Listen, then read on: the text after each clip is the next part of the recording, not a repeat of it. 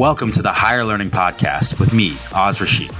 Our podcast focuses on the one thing every business leader must excel at when building a high-performance team: effective hiring. Identifying high performers that fit your team is not just an HR responsibility. It impacts every area of the business and all hiring leaders in your company. We're here to have an honest and entertaining conversation with different business leaders from a variety of industries to learn about new ways of identifying and engaging top talent in today's business environment. I'm your host, Oz Rashid.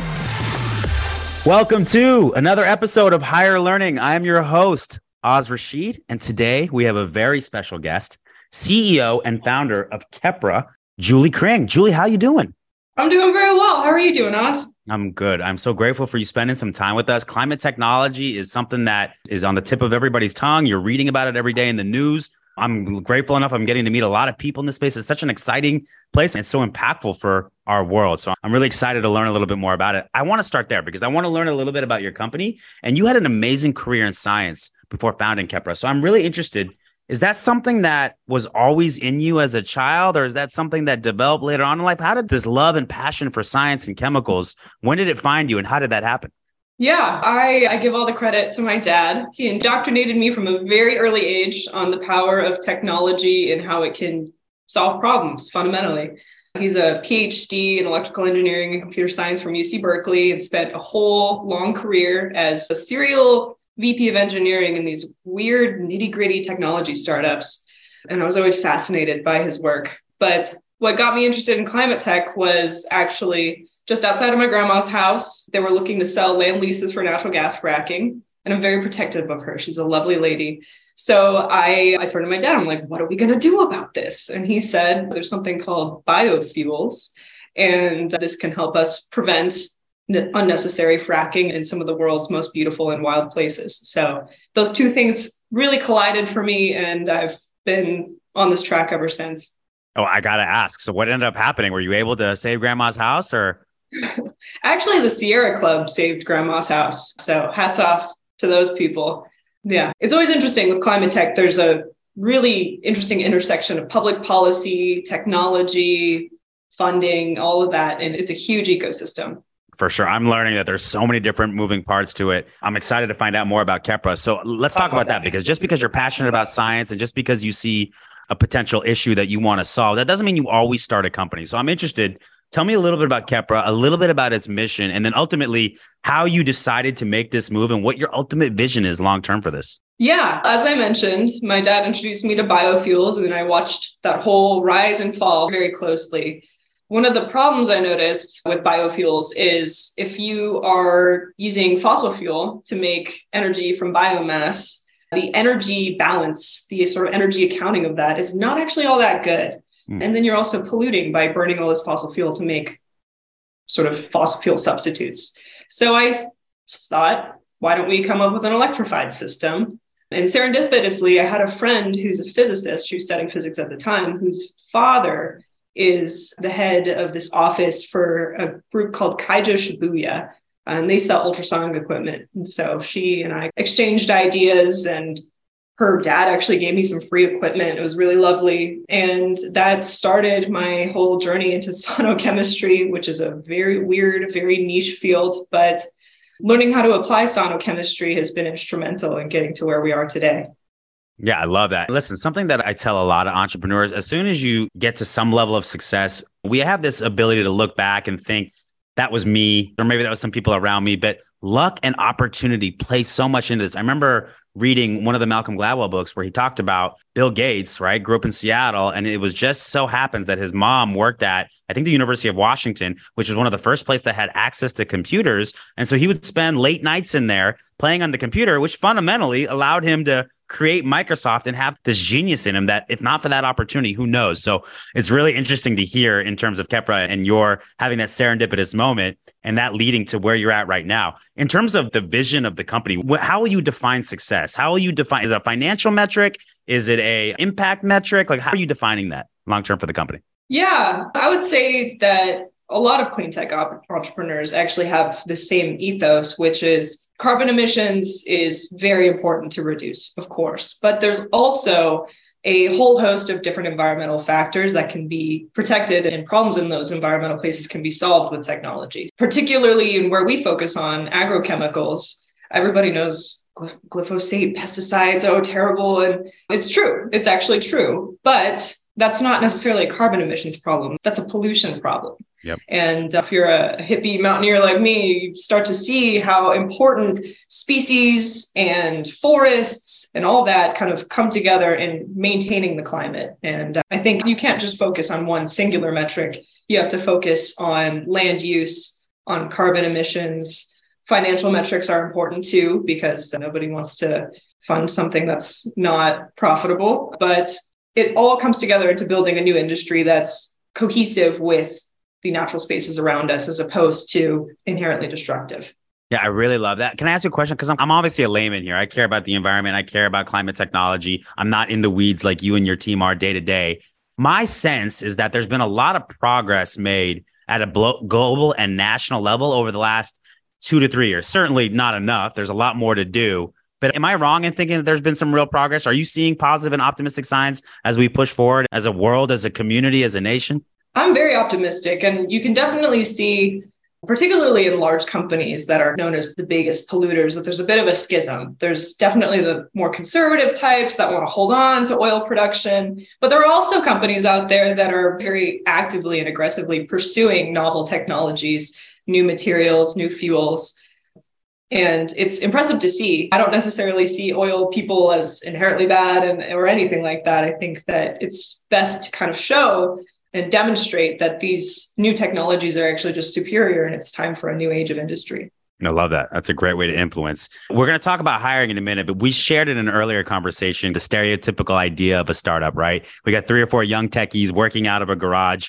You've gone about building your team in a lot different way. And I found it to be so interesting. Tell me a little bit about the hires that you brought in and some of your beliefs on the team building that led to these decisions. Yeah, a lot of people know about Silicon Valley ageism, and I would say that I don't believe in that at all. I don't believe in 4 whiz kids in a garage. I think that there's no substitute for experience, because people who have done something before are able to do it again and again, and they already know where the pitfalls are. So I've worked with a consultant who is the VP of engineering at this incredible company, Lanzatech. I gush about this company all the time. And we brought him on. It took me 5 minutes to make a decision, just because I knew that he had gone through exactly what I needed to go through in the next few years. With my CTO, he's a great electrical engineer, but I brought him on because he had already built and sold a company. And I knew that from an experience perspective, that's something that I was lacking. And it's important to create these foils between yourself and your team and understand what are the roles that you actually need to fill. And sometimes that's a little bit outside of the job description. Sure. And listen, I think that sometimes this stuff happens organically. Don't get me wrong. You're with your peers, you get into a garage, you create a software, what have you. But I also think, and we see this in hiring of all types, right? There can be an insecurity or an ego about it, right? And what I'm hearing from you is there's a real humility in understanding I haven't been where some of these other people have been, and they can help me get there. I can learn from that experience. And that doesn't become an insecurity for you. That becomes a power of yours, right? And so I think that humility is something that's really important in leadership that we don't always see, because whether we realize it or not, there's a lot of conscious and unconscious biases that come into our hiring, and we tend to look at things through our lens and how is this going to impact me? And so I want to give you major kudos in fighting through some of that you might see with typical founders trying to start their own organization and leaning on and building a team that's going to help you get where you want to go. I think that's incredible. The other big stereotype with startups is this idea of proselytizing hustle culture, right? As this aim to pursue. I wake up at 5 a.m. I take a cold bath. I eat steel oats. I read 2 books. I meditate. And then I get in at 6 a.m. and beat my entire company in, right? This idea of if you're sleeping, you're falling behind. If you're taking time to spend with your family, then you're just not that obsessed. You mentioned to me that you lead a little bit differently. You talked about love and hiring the whole person, something that I talk a lot about here at MSH in terms of hiring the whole person, and that they don't have to sacrifice their entire personal life to join your company. I'm interested where that came from and how that manifests itself at your company currently. It comes from 2 things. One of them is just observation of these very famous visionary leaders.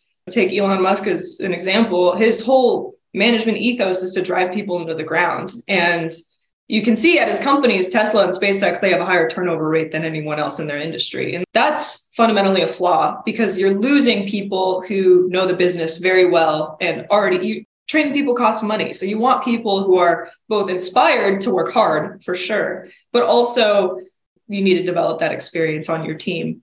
And so the other side of that is I mentioned there's this book by Bell Hooks. It's all about love. And she talks about love as an action, and it has pillars that you have to live and bring with you to all of your relationships. And it's commitment, it's understanding, there's a variety of important things. But the way that people feel loved is when you do all of these things. It's not when you say these things. And I think that's a huge flaw in leadership as well, as when we say, you're doing great, but you just need to work another 10 hours more. And also I'm going to poke at your insecurities to make you work harder. And I think that's toxic, frankly. It's a toxic work environment. So in the book, there's a chapter where she says, why can't we bring love to the workplace? And that really resonated with me. And so far it's worked as well. I mentioned my CTO, he has 3 kids. And it's important, particularly since I had my dad who was working in startups, and I know exactly what it's like to be one of those kids. There's nothing you're going to regret more than having your kid feel resentful towards you or resentful towards your job or your life passion. So it's okay to create space for that. It's important to create space for that because that's the kind of person that is going to feel creative. That's the kind of person that's going to want to have the best interests of the company in mind. And I think it's important to lead with love. Yeah. 3 kids, huh? Amateur. I got 4 kids. So I know all about that life. Here's what I'll say. And I'll go back to what the analogy you made about Elon Musk and the grinding the people into the ground. I really believe that as a society, we have fundamentally gone away from the command and control leader, right?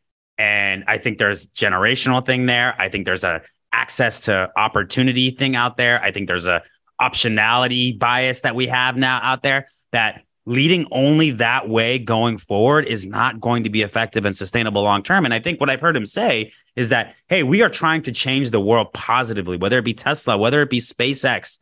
We're doing these things. And to do that requires sacrifice and demand and all these different things. And I agree with that. Being part of something bigger than yourself, being part of something that's mutually beneficial does require sacrifice. But that doesn't mean that you can't look at the whole person, that you can't take into account the other sides of their life. Because what you said about children being resentful towards their parents and their work because they're not getting the time with their parents, on a long enough timeline, that makes the parents resentful at what's taking them away from their kids and makes you no longer as productive or as engaged. And you're going to lose a lot of great talent that way. So listen, I think that there's room in the workplace for asking for sacrifice for employees, having expectations for your employees, holding a high bar for your employees, but you can't be that 24/7. You also have to give the other way too and say, take a day off, take a week off, take a sabbatical, go home and be with your kids. Tuesdays are date night, whatever it may be. You have to, that's effective leadership in my mind. There has to be some level of holding people so they can do their best work and holding them to account, but you don't have to do that in a way that it's my way or the highway, or you're just not as bought in if you don't work till 6 a.m. every morning and sleep under your desk. So totally aligned with you on that. I'm a big believer in that. Leadership takes adaptiveness. And I do think that while there's room for holding people to where you want them to go and do their best work, there's also a lot of room for taking in that whole person in love and having empathy. And so I think that's a really important thing that you're doing. I'm going to keep up with you because I want to hear how it keeps going as your company grows and scales. I want to talk about that growing and scaling. Is that a segue? What a professional segue. We're now going to ask about hiring and what is important to you about hiring. Here's why we talk about this so much, okay? I don't believe that there's financial services companies or retail companies or technology companies. I believe all companies are people companies. People build the technology, people build the sales model, people build the marketing plan. And so inherently, you have to take care of the people so that they can do all those byproducts of their work. And so that's why I think hiring is so important. Developing, retaining your people is so important, if not the fundamentally most important thing in every business. I know as a CEO and leader, you see that impact day to day. I'm positive you probably made a bad hire that really impacted things in a negative way. And I'm sure you've made other hires, like it sounds like your CTO, that have really changed the game for the better. So that's why we talk about this as much as we do here at this company and here on this podcast. So let's get into it. Do you have an overall hiring philosophy? Is it only centered on love, or are there other aspects that we can get into and hear about in terms of when you're looking to hire somebody, what you're looking for? Yeah. I wish I had written it down and created a strategy, but I would say that the most important thing you have to look for is honesty. And that means when you're sitting there across the table from somebody and saying, you know what, we are going to go here and we're going to need this, encouraging them to say whether or not they actually are capable of that as well. Because that's an important thing about hiring is you need to hire the best person for the job. And that's how you reduce the amount of friction between yourself as a manager and the person that you've hired is, yes, of course, it's very important to develop people. It's important to acknowledge that there's going to be flaws. There's going to be places where somebody needs to learn more. But as you said, I've made bad hires with people who just weren't ready for that role. And it's better to just acknowledge that and to be able to say, you know what, you're a great person. I'd love for you to be a part of this company. This role is not quite right because we need this from you. I think that's such an apt comment on your part. Like, I think everybody loves the word integrity. It's one of our values. It's a lot of companies' values. Integrity is about your say-do, your reliability, the amount that you come through, your honesty. But I think what people miss in that equation a lot of the time is, yes, of course, doing everything you can to make sure you make good on your word is super important. But knowing your capability, being self-aware and honest with yourself on what you're capable of doing is also a big part of that, because it doesn't matter if you're killing yourself to make sure you come through on your commitments. If you give commitments that you don't know that you're capable of or not, then you're going to be failure more often than not in those types of situations. And that's a big component of integrity that I don't think everybody talks about. I think you're really right. And sometimes it's not done like in a conscious way. Sometimes it's not done in an intentional way. It's just that some people aren't self-aware of what they can and can't get done. And if that's the case, then you can't rely on them to meet deliverables, to meet timelines, to come through on commitments. I think that's a really apt thing that you're saying. If I ask you about a memorable interview, right? Bad or good, you don't got to name names, but are there any interviews that stand out to you that one way or another really ring in your head when I ask you about that? Yeah. We hired a batch of interns once, and our final question was, okay, with items that you have in the room, make something and explain what it does. Just invent something right here. And this poor kid was on vacation with his family in Hawaii, and he was in a room with a printer and a bird cage and a piece of paper. And whoa. He pulled it out. He pulled it out of his butt. It was amazing. And what did he invent? Do you remember what he invented? Was it a bird cage printer? I've always needed one of those. He gave a whole pitch on basically this is a new item for a pet store and it's to be able to take care of your pets and that's what it was. So it was a very simple object, but I really admired the tenacity where he was like, oh my gosh, okay, I'm on the spot. And then he just grabbed what he had and did something with it. And it's very admirable. I love that creativity. I got to ask you, like I imagine that you typically probably want to hire people that are passionate about changing the world and climate technology in particular. Do you look for that even at the intern level? Is that something that has to already be bubbling in them? Or is that something like maybe you can learn when you come here? I would say at the intern level, more often than not, people don't really know what they want to do with their career. Sure. We do ask when we're hiring interns, and it does tend to be that on the spot answer, well, the planet. But a lot of younger people, particularly in Gen Z, already inherently care about changing climate for the better. That's a given for me. What I really look for in an intern in that regard is like the willingness to see how their specific projects and their specific past experiences could potentially be leading them into a career in climate. And even if an off the cuff answer, I think it's really important. Yeah. They don't always know what they want to do at that age. I'm still trying to figure out what I want to do professionally, so I can't get that upset with them. Do you have a favorite question that you love to ask in an interview? I do, actually. I always ask, what do you do to get outdoors? Because I'm very outdoorsy. It's important for me culturally, I would say. And yeah, I've gotten some weird answers. Like one was, I like to chop wood. I go outside and I chop wood for hours. I'm like, wow, that sounds like a good stress reliever. Yeah, just go out there and chop some wood. But to the point of leading with love and seeing the whole person, for me, it's important to see how a person maintains their health. And in my philosophy, being outdoors, getting vitamin D, that's a really big part of that as well. So that's part of the culture I'd like to build at Kepra. Yeah. So I got to ask, is there anything that you do? Do you have like mandatory walk time, or is there like an open atrium, or is there anything you do to get people to get outside so they're not in the office all the time? You know what? No, I'm not very dictatorial in that way, I would say. I just more a willingness to let a person go out and take the time that they need. So I love it. even myself, sometimes it's, yeah, I just need to take a 3-day weekend. I'm going to go up this mountain. It's just part of how I deal with stress, actually. And I think if somebody has the drive to maintain their health and be active, then they're going to want to do that inherently. And it's just creating space. I love that. One of the things, we have a similar mindset. We want wellness, both mentally and physically, for our team. We try to provide a lot of benefits on both sides of that, whether it be Headspace app, whether it be memberships to gym, whether it be, I think we've done like yoga and corporate runs and things like that. And so we try to build that into the culture and then hire people that's important to. And so that really stands out to them. I actually have one of our people leaders every week. She does her check-in with her team and they're gone for an hour. I'm like, where are they at? They're out walking around Fort Lauderdale in the beautiful sun, assuming that it's not raining, and taking in and getting a little bit of that vitamin D. So I love it. I think that's a really smart thing, and maybe mandatory walk time, something to think about. When you miss on somebody, because you said earlier you did, and we all do, is there something that maybe you can look back as a theme of when you miss on somebody, what happened?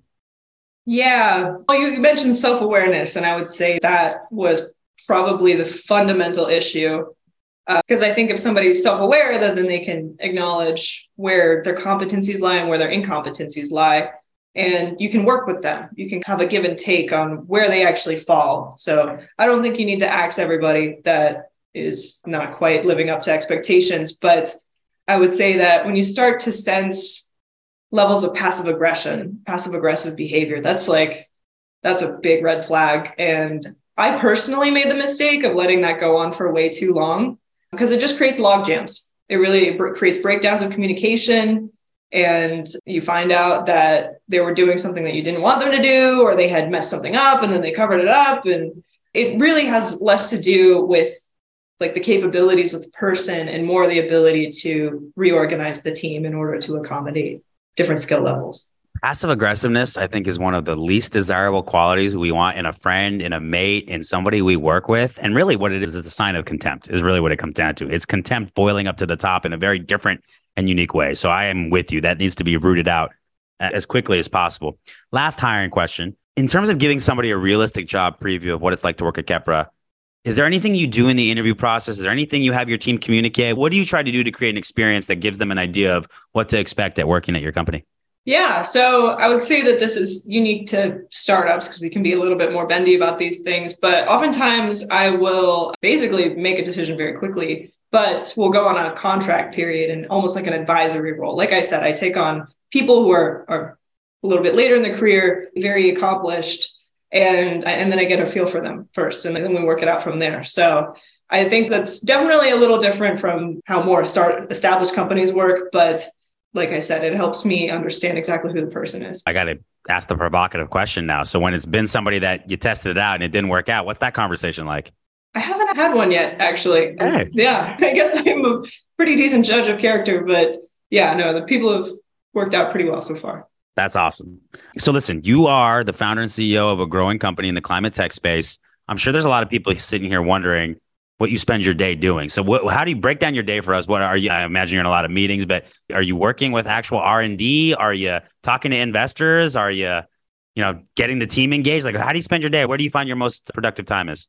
Yeah, all of the above, frankly. I am the chemist of the team. And so I do spend a lot of time interacting we've built university partnerships. And so I'm the main point of contact on that. I do also guide those projects.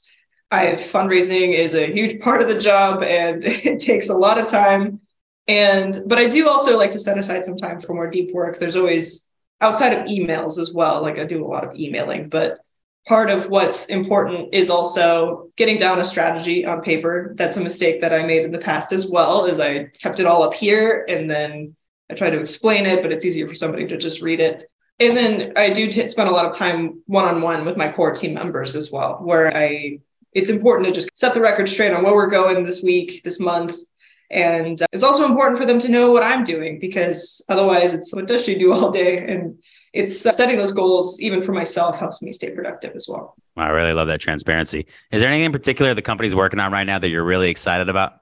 Yeah, actually. Tell me. That's what we're here for. Yeah.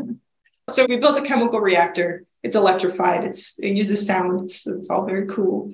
But we're working with a professor at Texas Tech University on being able to make ammonia using ultrasound, using nitrogen gas, water, and electricity, which would be way more sustainable than the way that we do it.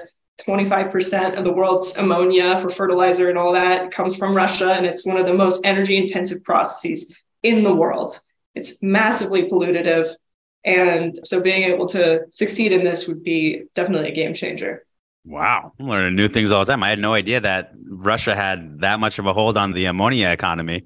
Very cool. And so Texas Tech, does that mean you have to go out to Lubbock? Have you spent any time out there yet? Or is it more just interaction virtually? It's interaction virtually. Yeah. So a lot of the reason why it works for me to be the CSO as well as CEO, a lot of these professors can work autonomously. And it's mostly just communicating back and forth on the concepts and the ideas, and then they pass it down to their grad students. Okay, I got to ask you a bonus question before we get to our last question. What's the best part of going to UCSD?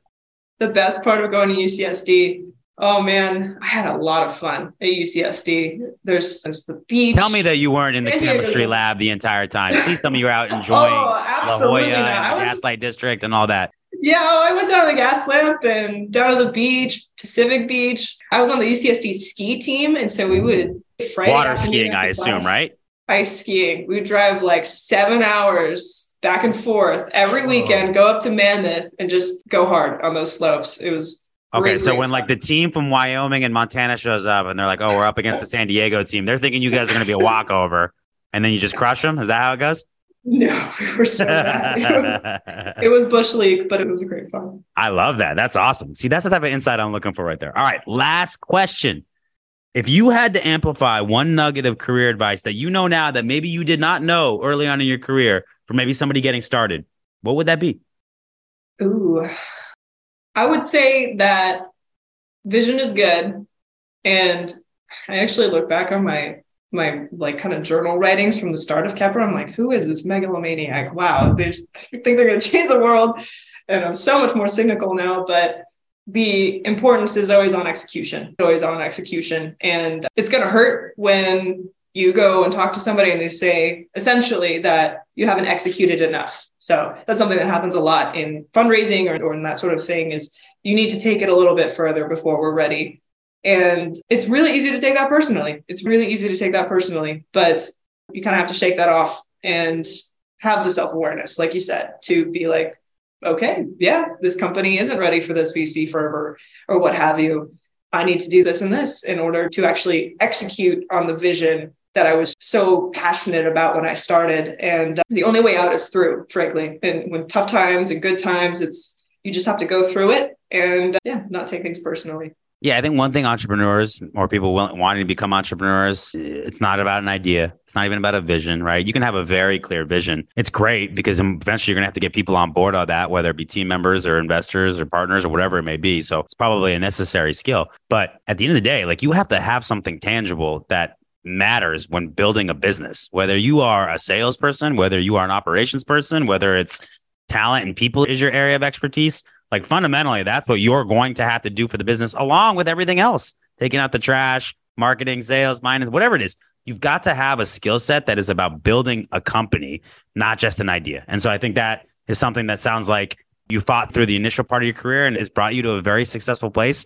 Listen, I know you said something about being a little more cynical right now. I want you to keep your optimism as high as possible. We need people like you doing what you're doing. So grateful to have you on the show. I really appreciate you coming on, Julie. Yeah, it was great talking to you. All right. Have a good one. Thanks so much. Thank you for listening to Higher Learning with me, Oz Rashid. If you enjoyed this episode, please leave us a review and be sure to subscribe so you never miss an episode.